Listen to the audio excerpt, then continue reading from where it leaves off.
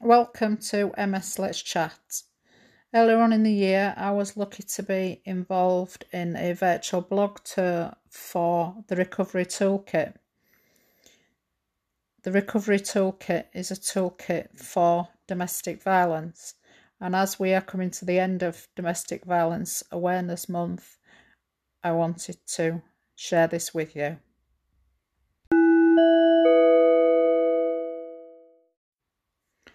When Jen Gilmore asked me if I would like to take part in the virtual blog tour for Sue Penna's Recovery Toolkit, I jumped at the chance. You would think I would have learnt the first time when I removed myself from a domestic violence situation, namely coercive control, but then 10 years later I fell for it again. When you finally break through, you've lost all self-worth, and friends and family will say you are a shadow of your former self. In fact, that was just what made me break free the first time, when one of my best friends said she wanted the old Rach back. I was shocked to the core, but it was the comment I needed, and the following weekend I went off on my own and rented a flat. For some reason I kept seeing him, even though we now lived 40 miles apart. It eventually fizzled out when I realised I was still doing all the running, while he came up with an excuse every time that he couldn't come to me. At that point, I just had to find my way out of it, but it helped by the fact I'd moved so far away from him. What I do wish now, though, was that I'd had access to the Recovery Toolkit, because it would have taken me through all the ups and downs I would experience while helping me to recover. The Recovery Toolkit works on the principles of CBT to improve both your self-esteem and reverse your negative thinking.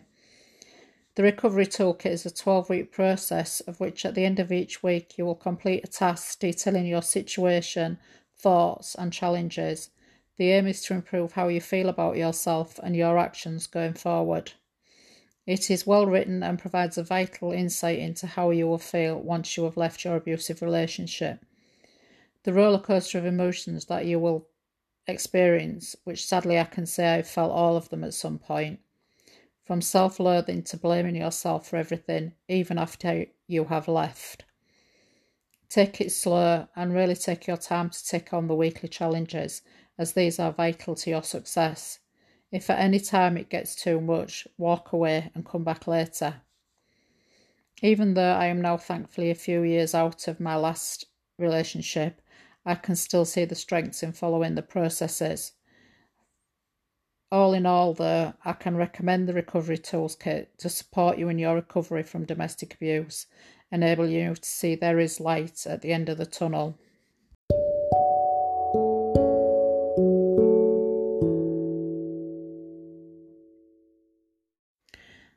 Sue Penna, the writer's blurb. Have you left an abusive relationship? Are you still carrying guilt? Would you like to understand, challenge and remove the voice of the perpetrator? Do you still think that what happened to you was your fault? Do you find dealing with new people in your life something to be scared about? If you answered yes to any of the above questions, you are not alone. Many people who leave an abusive relationship behind are affected by that former relationship in many different ways. Perhaps you feel guilty when making decisions on your own. You may worry about what motivates others to befriend you. Maybe your children are having to relearn who it is that's the adult in the room now that your ex-partner has gone from their lives. If this all sounds familiar, then the Recovery Toolkit is the book for you. Written in an easy and accessible style, the book will take you on a journey that is part discovery and part guide. The Recovery Toolkit is based on the successful 12-week group programme of the same name, created by author Sue Penna. It is also based on Sue's professional and lived experience, having worked for more than 20 years in the NHS mental health services. For the last 15 years, Sue has specialised in working with individuals who have experienced domestic abuse. The Recovery Toolkit is crammed with superb observations and suggestions that will help you recognise that you weren't to blame for the abuse you suffered in the first place, and that the real you is still in there, ready to emerge.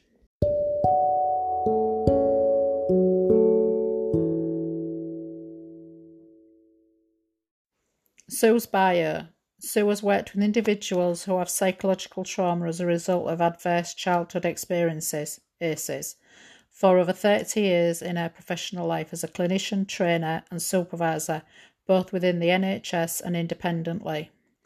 She has specialised in writing psychoeducational programmes that promote trauma-informed practice and a recovery model. Sue is passionate for the need for multi-agency working and committed to supporting frontline workers to have the skills to support families with a trauma reform approach. Sue has an extensive background in the domestic abuse sector and has written trauma-informed domestic abuse programmes, including the Inspiring Families programme, Adult and Children and Young People Domestic Abuse Recovery Toolkit, and the Sexual Violence Recovery Toolkit. Sue has also devised the ACE Recovery Toolkit written for parents and the ACE Recovery Toolkit for children and young people.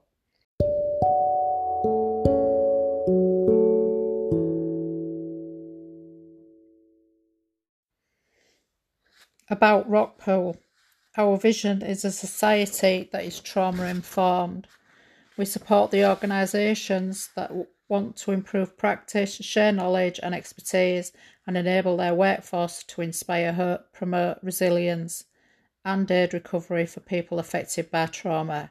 Our innovative practical solutions and training opportunities are informed by lived experience and what is known to work.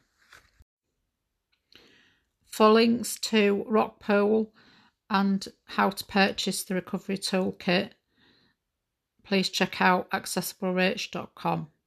You will also find my own story of domestic abuse.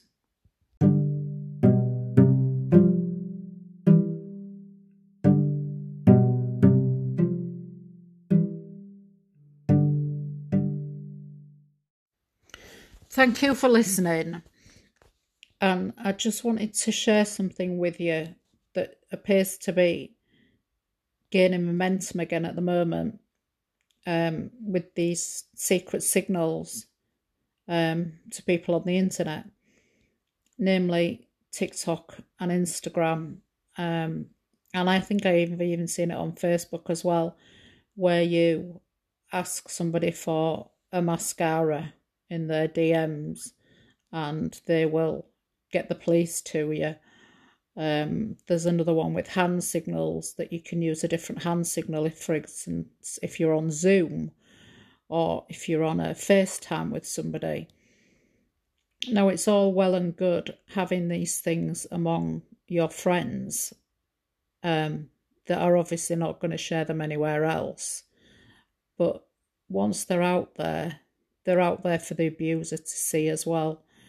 And they're looking for signs, and if they see those sort of signs, they're that could put you at a lot greater risk.